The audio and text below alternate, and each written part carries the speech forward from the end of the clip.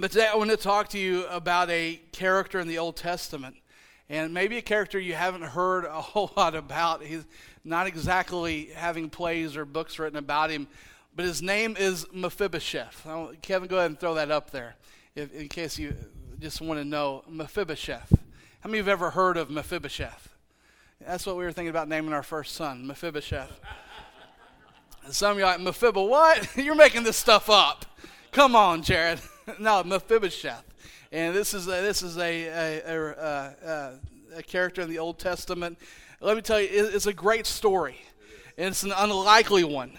It's one that's not taught a whole lot. His story is very short, but it's an incredible story. But before we get there, I want to see how many of you in life would say that there are sometimes that just unlikely events happen to us. I think every single one of us could say that. Now, I've got a theory.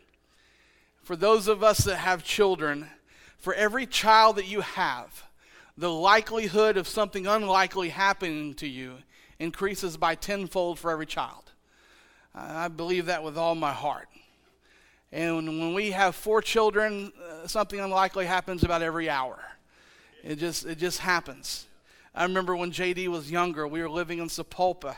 He was a little guy, 1, maybe 2 years old. He comes in, he's gotten a popcorn kernel stuck in his ear. Okay, now this was before Jaxie, so he couldn't blame it on her. How that got, I know we had to go to the doctor, and we had to have this popcorn kernel removed from his ear. Josie, I remember getting Jenny coming out into the yard where I was at, and Josie had swallowed a dime. Well, now she's worth 10 cents. We know that. She's worth at least that. And so Josie had swallowed a dime, and you know, I never experienced that. I'd never, you know, and I'm like, oh my goodness, what's going to happen? I called the doctor, and the doctor, he was at our church at that time in Enid, and he said, just let it pass. I'm like, what? No, you got to get in there and get that, you know, and he's like, just let it pass. And so for the next couple of days, we're listening to the sound of trying to hear a clink on the toilet, you know. I don't know if it ever happened. I guess it did. Maybe it's like gum. Maybe it's still in there. I have no idea. But I remember also we were over at the Tulsa State Fair. Me and Junior have been talking about this week. At the Tulsa State Fair, at that time we just had JD and Jaxie, and they had this little kid roller coaster, you know, and where, you know, the kids were wanting to ride it, and they were young. Jaxie might have been 2 or 3, JD probably been 4 or 5, and they wanted to ride this roller coaster. It's for little kids, and so we, you know, let them go, and we're sitting there watching them, and the guy comes, and he's, you know, buckles them all in. It looks like everything's good. Well, as soon as the roller coaster takes off, and you know, it's not a big roller coaster, but it's big enough to do some damage. And as soon as it takes off, Jaxie just gets up and starts walking around in the little cargo thing, you know. And this roller coaster is, I mean, it's still pretty high. And I you know, and I'm just sitting there going, oh no. And then I just hear Jenny, my baby, you know, and and she's the operator, you know, she just up standing around, and it's going and it's doing its thing. You know, it's a little kid one, so it's not doing loops or nothing, but it's pretty high, and it's taking some. And Jackson's just standing there. She just you know, just standing straight up. And Jenny's over there, and the ride operator, you know, she's like, stop it, my baby. And the rider's operator like, what? You know. And she's like, stop it, you know, and she didn't slap him. In the physical, in the spiritual, she was whooping him up. But finally, he's what? And he's just kind of out of it, man. He was just kind of out of it, and finally, you know, he's okay, and then he stops it, and you know, and Jenny runs in. She like hurdles the fence and Dobermans and everything else, and she goes in and she just grabs hold of her, you know, and I'm like, well, only at the fair, you know, and that's kind of, you know, that kind of described our day. We ate corn dogs the rest of the day and was happy.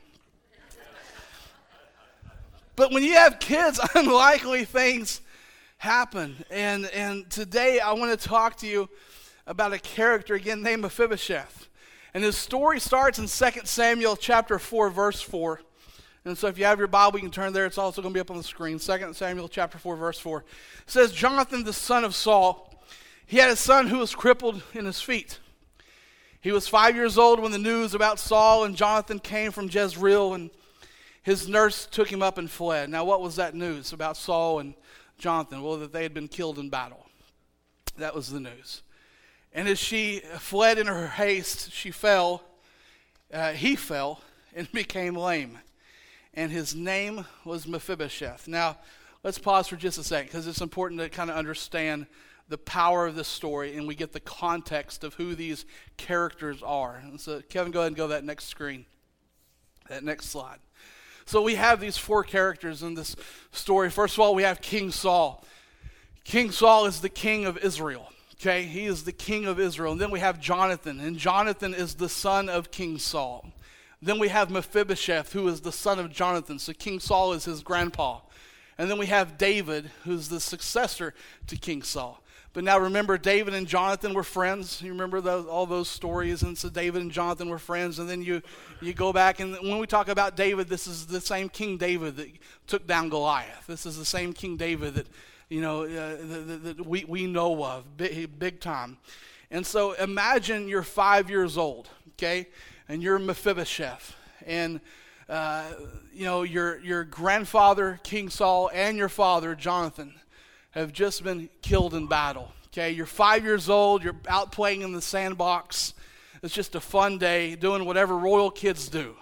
Okay, the palace doors swing open, and people, they are just in panic, and they're screaming, and they're hollering, and they're yelling. It's like Black Friday at Walmart, right? It's just a crazy scene. And you're like, what's going on? What's going on? And they say, your dad and your grandpa have both been killed in battle. That's a bad start to a day. That's just a bad start. And it gets worse. They're all in this panic because David was on his way to the palace to assume power. Now, that would have been a problem in this monarchy, because any time in a monarchy that the family lines change, what happens to the old family? Well, they're eradicated. And when I say they're eradicated, they're just not asked to move to Watonga. They're killed. Okay? They're killed. They kill them off. Why? Because they don't want a potential heir to the throne to be alive. And so everyone in this palace is just freaking out because they think they're all going to be killed, including Mephibosheth. Now, this is what they're thinking. They don't know this for sure. All they know is that David is coming to the palace, and they're thinking, well, we know how this goes.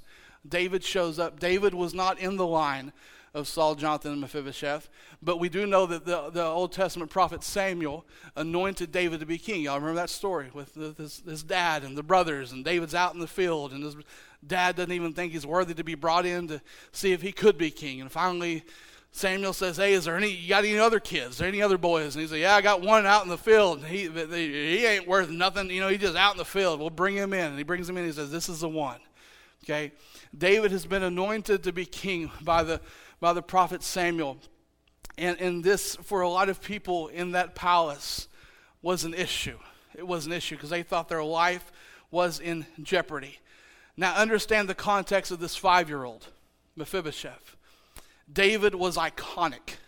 Chronologically speaking, when this occurs in Scripture, David has already killed Goliath.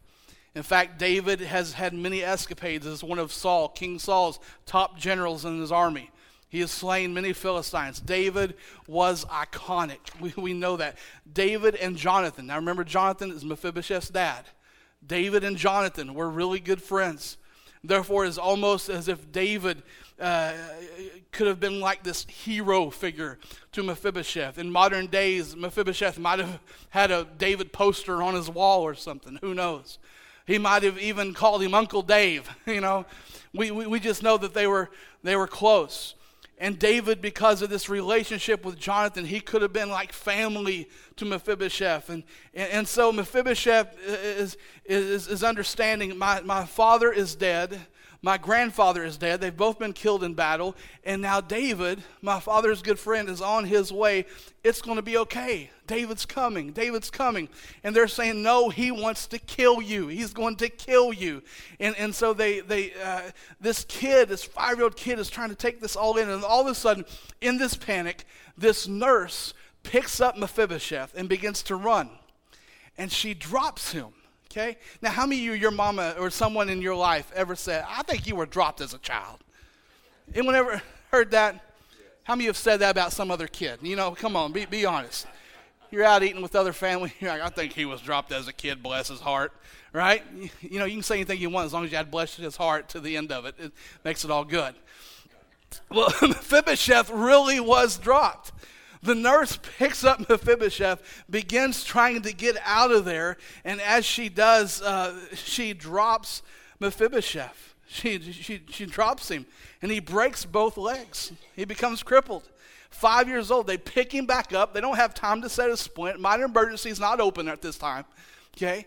And so they just take off with him. They run with him, and they run to a place called Lodibar. Lodibar. We'll talk about that in a minute.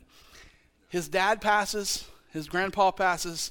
David, who he thought he could trust, he is told, is coming to kill him. And now both legs get broke.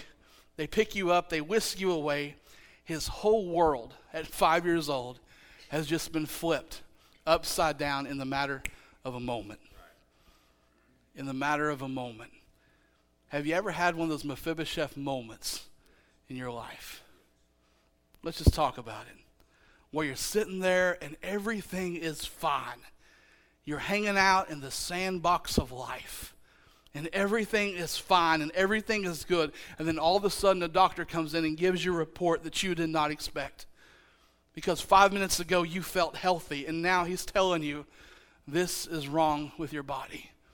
This is going on. And it feels like everything has been turned on in.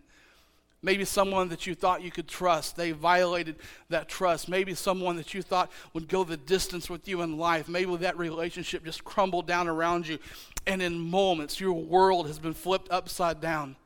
Maybe you get a call that a loved one that you thought y'all had years and years left to experience life together. And now all of a sudden that is gone. I know that from when I got the call on my dad, man. I know that. I know that emotion when life is just flipped upside down. And you can understand a little bit of what Mephibosheth felt in that moment. Now, years go by, and nothing happens. He doesn't get healed. No one helps him out. He lives for years just broken, crippled, broken. But one day in 2 Samuel chapter 9, verse 1, the Bible says this. The Bible says, David said, is there still anyone? Now, this is King David. He's assumed the throne. And he says, is there anyone left from the house of Saul that I can show kindness to for Jonathan's sake? Now, based on what we know of killing off a monarchy, that's a weird statement. It's an interesting statement, but it's a weird statement. Unless you understand the context that you see here. Unless you understand what we're talking about. David and Jonathan were actually very good friends. And at one point in Scripture, David had been anointed. What we talked about had been anointed by the Old Testament prophet Samuel. And when he's anointed by this, Jonathan is aware of this. Jonathan should be in line to be king. But the prophet anointed David. And so Jonathan plays his cards right. Jonathan said, hey Dave, me and you were tight, right? We're good friends. Hey, when you assume the kingdom, when you take the throne, can you show kindness to me? Because Jonathan knows. He knows that in most monarchies, if something doesn't happen, he's gone. Like, if something doesn't happen, he's gone. He knows he's friends. But he also knows this is how it's always been done for years. And I just want to make sure that my family is good. And so he talks to David. He says, hey, Dave, man, I love you, man. Hey, let's go. Let's go have a Pepsi together. Okay, hey, we're drinking Pepsi. That's good. Hey, whenever you become king, me and you, we're okay, right? We're still boys, right? And David's like, hey, it's all good. You don't have to worry about a thing. I will show kindness to you and your family. Now David has made this promise to Jonathan. And the Bible records this in 2 Samuel 9, that one day, I don't know why, but one day, for whatever reason it was, this pops in David's mind.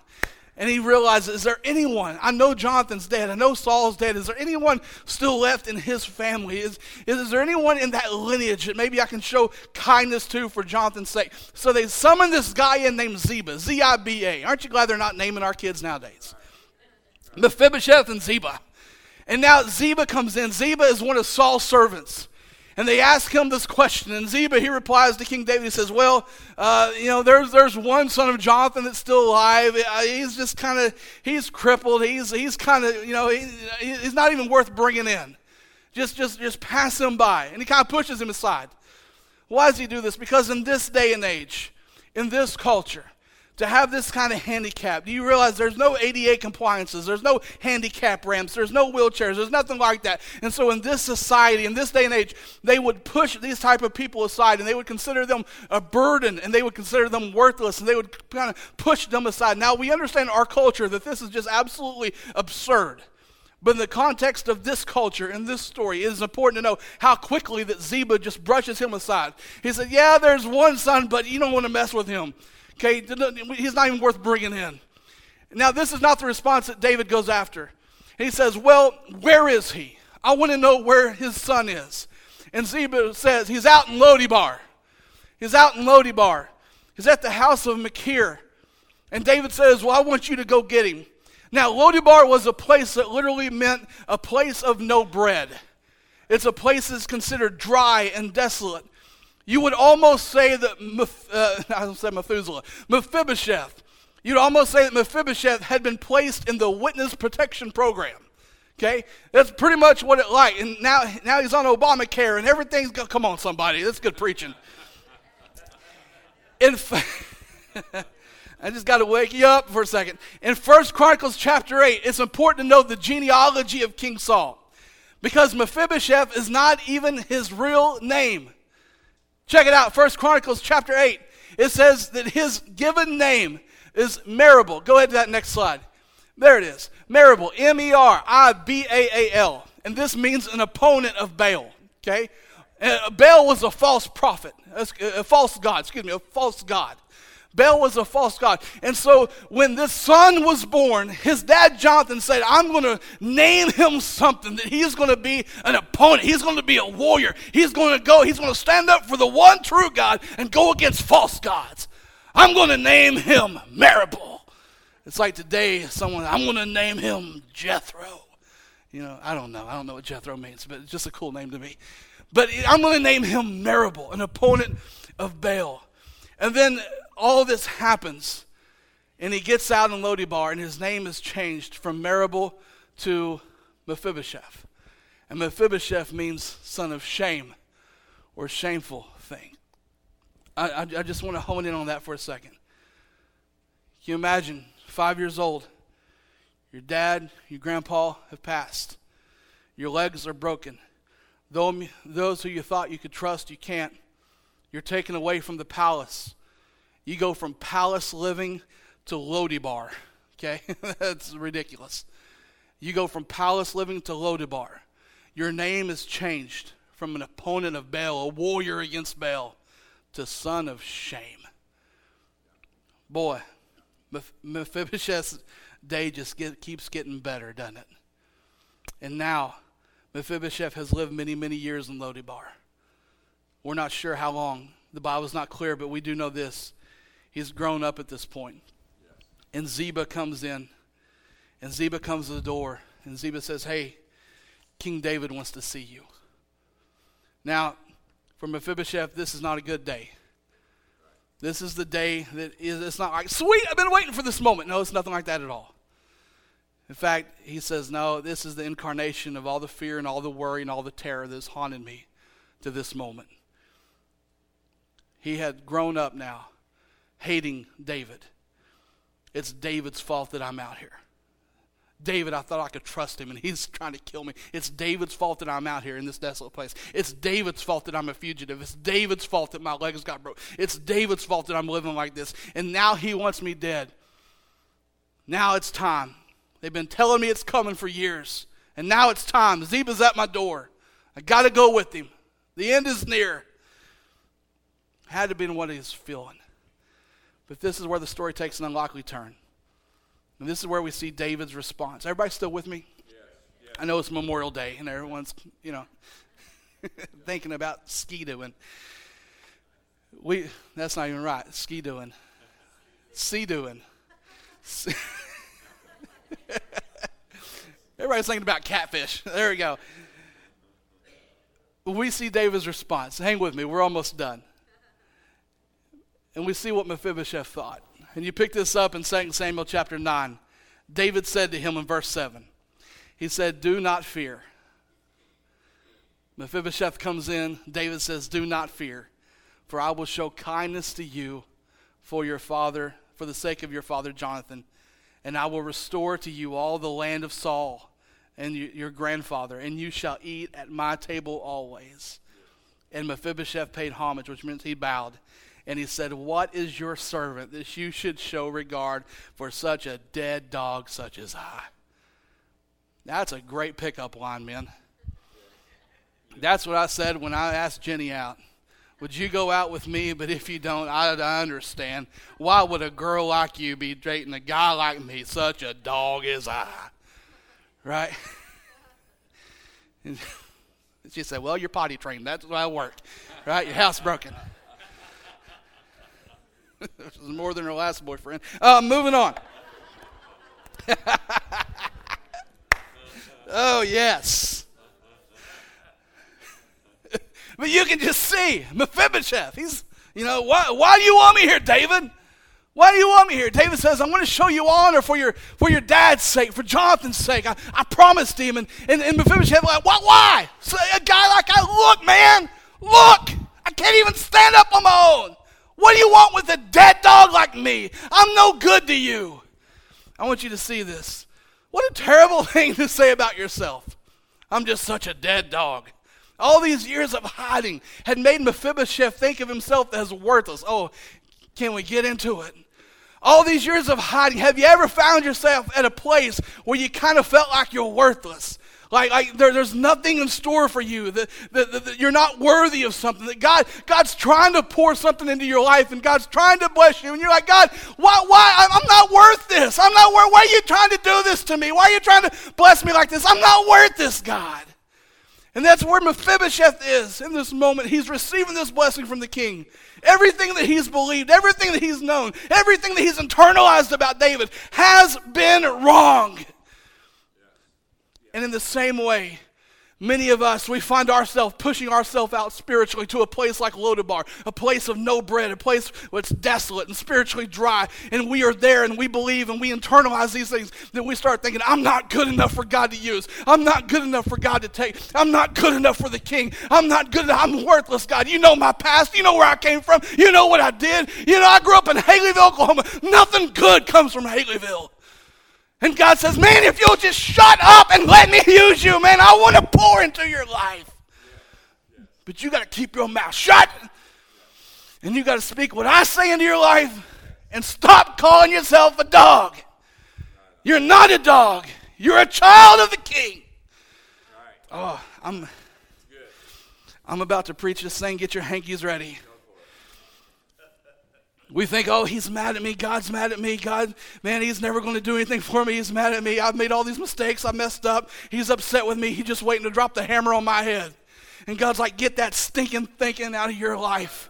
That's not what I'm about. Oh, God, he's just waiting. He's just waiting. And as soon as I mess up, he's going to come back. I know he's going to do it. And God's like, get that stinking thinking out. Maybe you carried guilt for years. And you're thinking God's upset and God's angry and God's wanting to get even. I'm telling you, I'm here to tell you that's just wrong.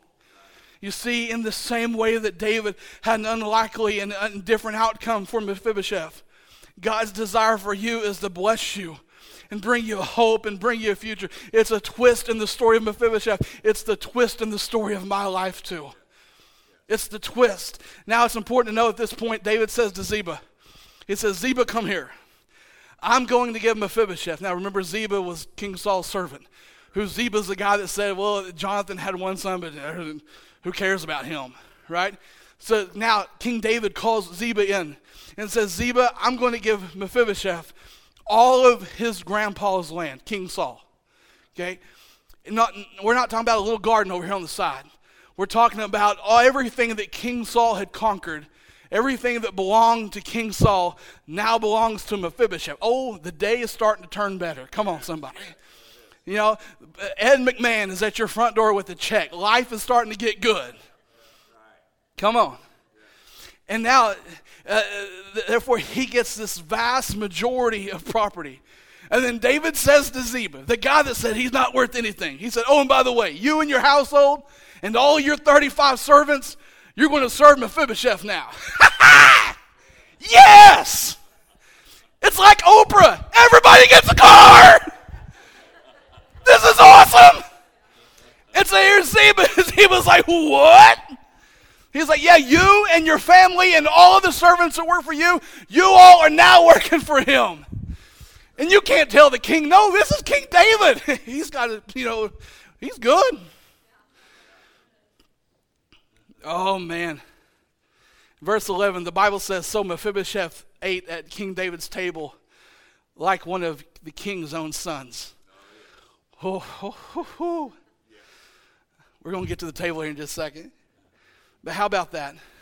This kid from 5 years old, having all this stuff happen to him, all these terrible things, all these years, suddenly gets flipped upside down on end. It's the beautiful story of restoration. It's a story of David bringing him to a place of hope and of honor and of power.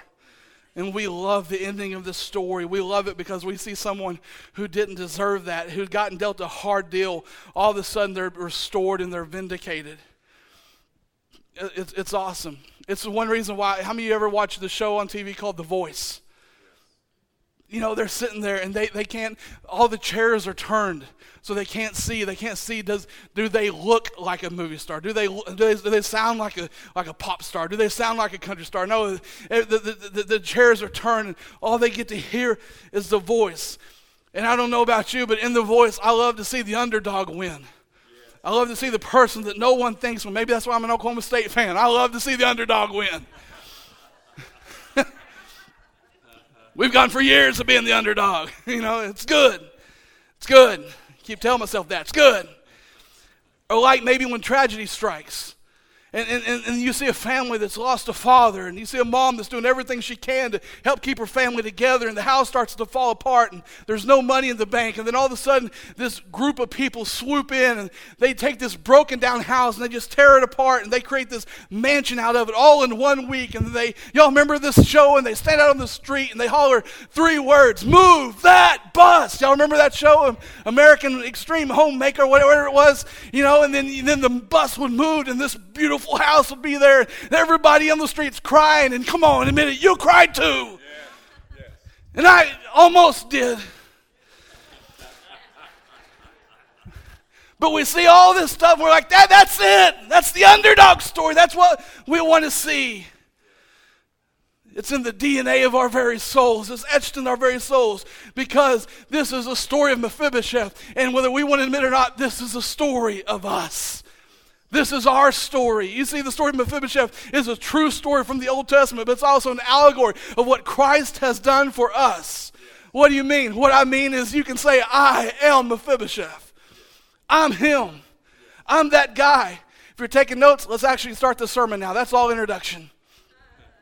This is going to go real quick. There's 3 points.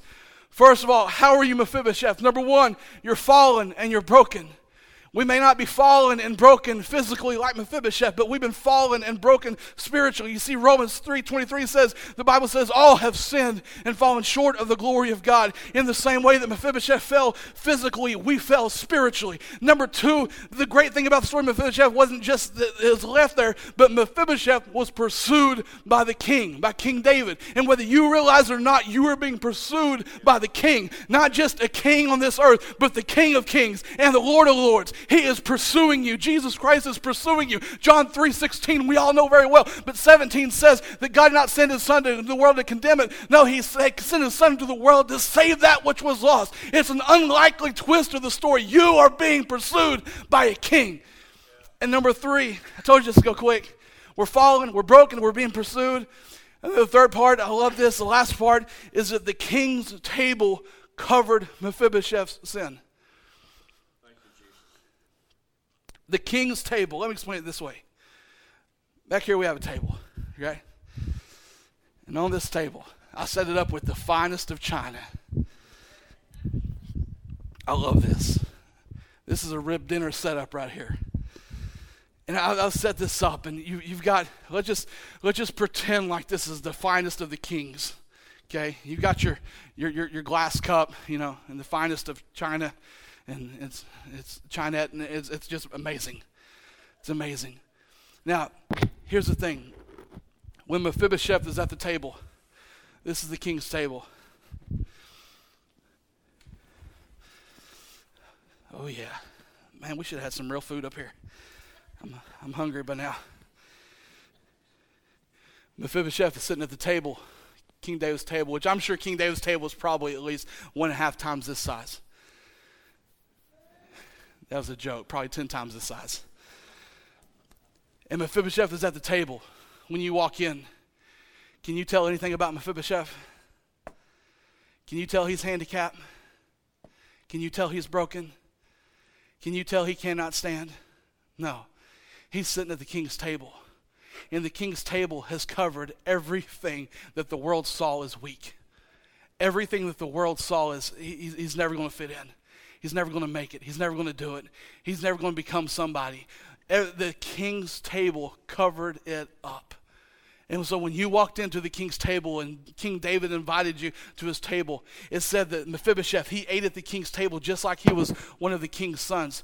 Which meant of the evening he would come in and he would eat with the king, and he would eat with all of the guests and all those people that had been invited by the king to come and eat with him. Mephibosheth was there, and when they walked in, they didn't recognize that Mephibosheth had any type of handicap whatsoever. They just knew he was at the table, and with him being at the table, they knew that he had power, and they knew that he had authority, and they knew that he had a little bit of money to his name. Come on, somebody. They knew these things. And so when they walked in, they saw Mephibosheth there at the table. They didn't see his hurt. They didn't see his pain. They didn't see his struggle. They didn't see his handicap. They didn't see everything that he couldn't do. They just knew where he was seated. And where he was seated was a place of authority and power that was invited to him by the king. Now let's get ready to preach. You are here at this table. You have been invited by the King of Kings and the Lord of Lords to eat his let me prove it to you. I'm glad you asked. Let me prove it to you. I'll let this fat boy run for just a second. All right. In Luke 22, 29, 30, it says this. Jesus, words are read. This is words are read. I assign to you as my Father assigned to me a kingdom, that you may eat and drink at my table in the kingdom. Whoa, yes! Now, what does that mean? That means when you come up to Jesus' table and you eat at the table of the King of Kings and the Lord of Lords, all your weaknesses and all your struggles and everything that the world says you'll never amount to that, and you can never do that, and you can never achieve that. You're at the King's table. He's got all that covered by his table. He's got it all covered. So Mephibosheth lived in Jerusalem, for he ate always at the king's table. And he was lame in both of his feet. I don't know about you, but I got weaknesses. I got struggles. I got areas that God's got to help me along each and every day. But when I come and I sit at his table, the enemy can't see that stuff. Why? Because when I'm at his table, I'm in the presence of the king. Hallelujah. When I'm at his table, I'm in the presence of the king. And when I'm in the presence of the king, the enemy can't touch me. We'll try this side. The enemy can't touch me. I'm telling you, he may have been the underdog. He may have been the most unlikely. But man, David made him a powerhouse. And I don't know about you in your life, but I've been the most unlikely. But I just got a feeling Jesus is going. He's not through with me yet. And guess what? I got a feeling he's not through with you yet either. And you may say, I'm the most unlikely. I should not even be up at this table. I know that feeling. I know that thought. I don't deserve to be up here at the table. I know. But it's not about what we've done. It's about who has invited us. And the king has invited us. The king has said, you come with me. You eat and you drink with me. You come to my table and my kingdom will be your kingdom. Hallelujah. And I just want to encourage you today. Let's continue to eat regularly at the king's table. Yeah. Mephibosheth, from that night on, Ziba had to serve him. I want more bread, boy. Bring me more bread. and fill up my Mountain Dew. It's awesome. In one moment, his world was turned upside down. And in one moment, his world was turned right side back up. And you may have experienced that moment when everything's been turned upside down. But I'm here to tell you, you just keep praying, you keep seeking, you keep going after the Lord. Because in one moment, he can turn everything back right side up. Just one invitation from the King. Go ahead and stand to your feet.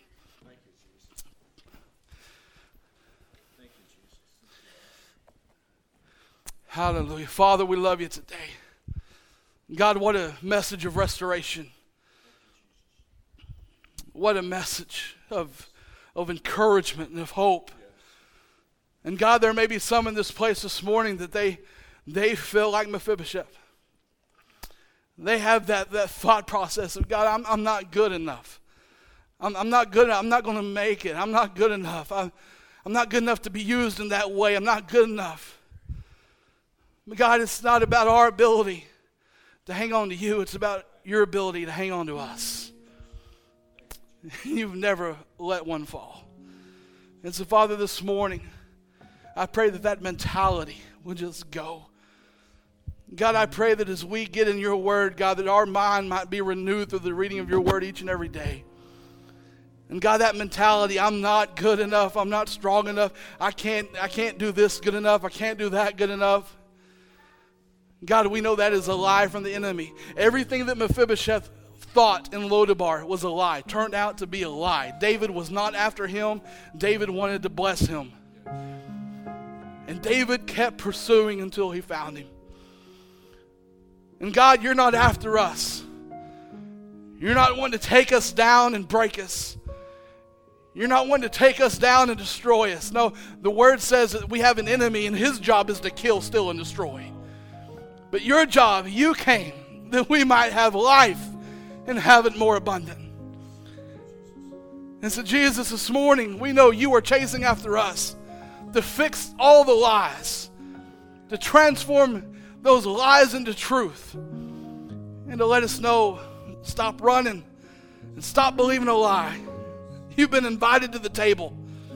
I desire you at this table. So, Father, speak to hearts and speak to lives this morning who've been lied to by the enemy.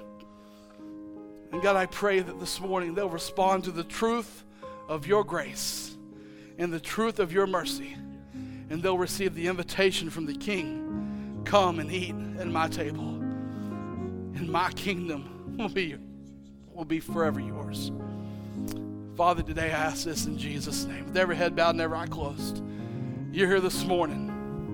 And you are Mephibosheth. You believe the lies.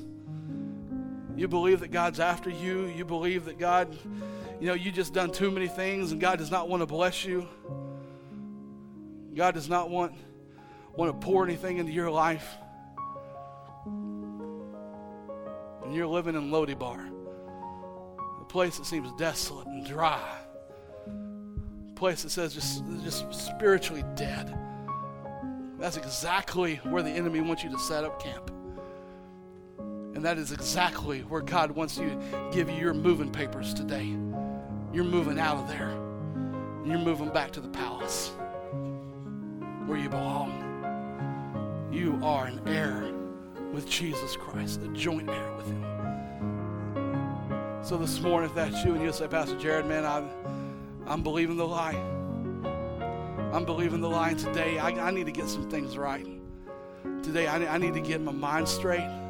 I need to get my heart fixed toward God. And I just need to get some things straight in my life. I'm not living this lie and I'm not believing this lie anymore. Jesus didn't die for me to live in a lie. So if that's you this morning, come on, will you slip your hand up right now? Just slip it up. Yeah, thank you. Yes, thank you. Yes, thank you.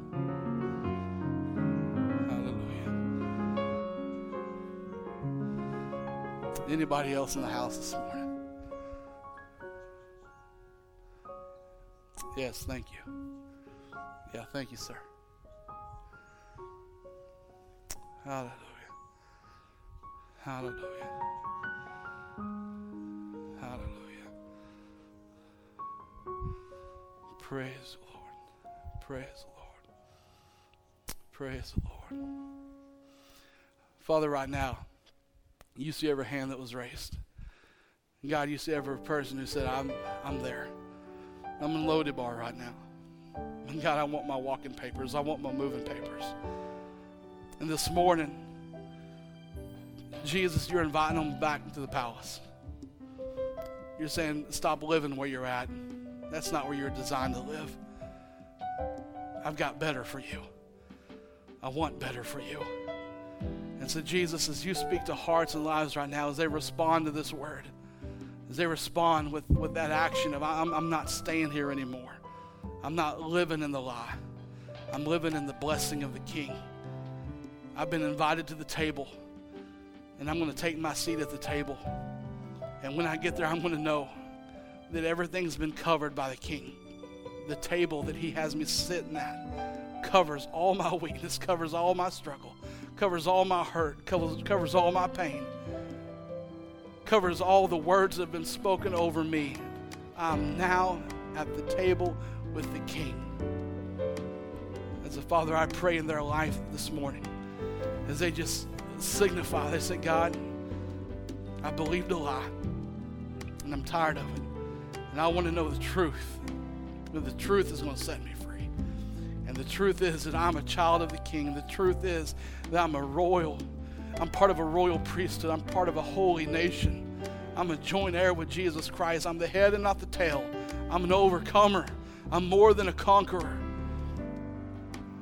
And I've been placed at the table with the King through the blood of Jesus in my life.